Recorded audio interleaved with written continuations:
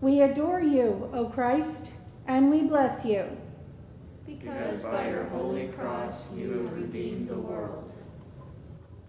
The first station of the cross. Jesus is condemned to death.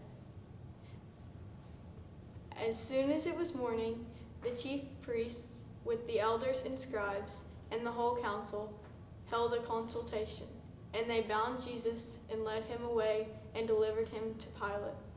And they all condemned him and said, "He deserves to die." When Pilate heard these words, he brought Jesus out and sat down on the judgment seat at a place called the Pavement, but in Hebrew, Gabbatha. Then he handed Jesus over to them to be crucified. God did not spare his own son, but delivered him up for us all. Let us pray.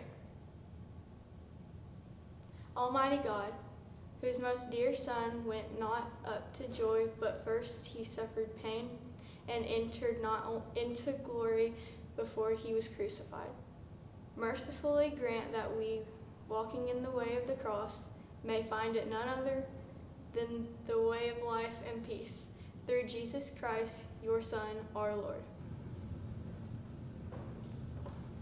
Holy God, holy and mighty, holy immortal one, have mercy upon us.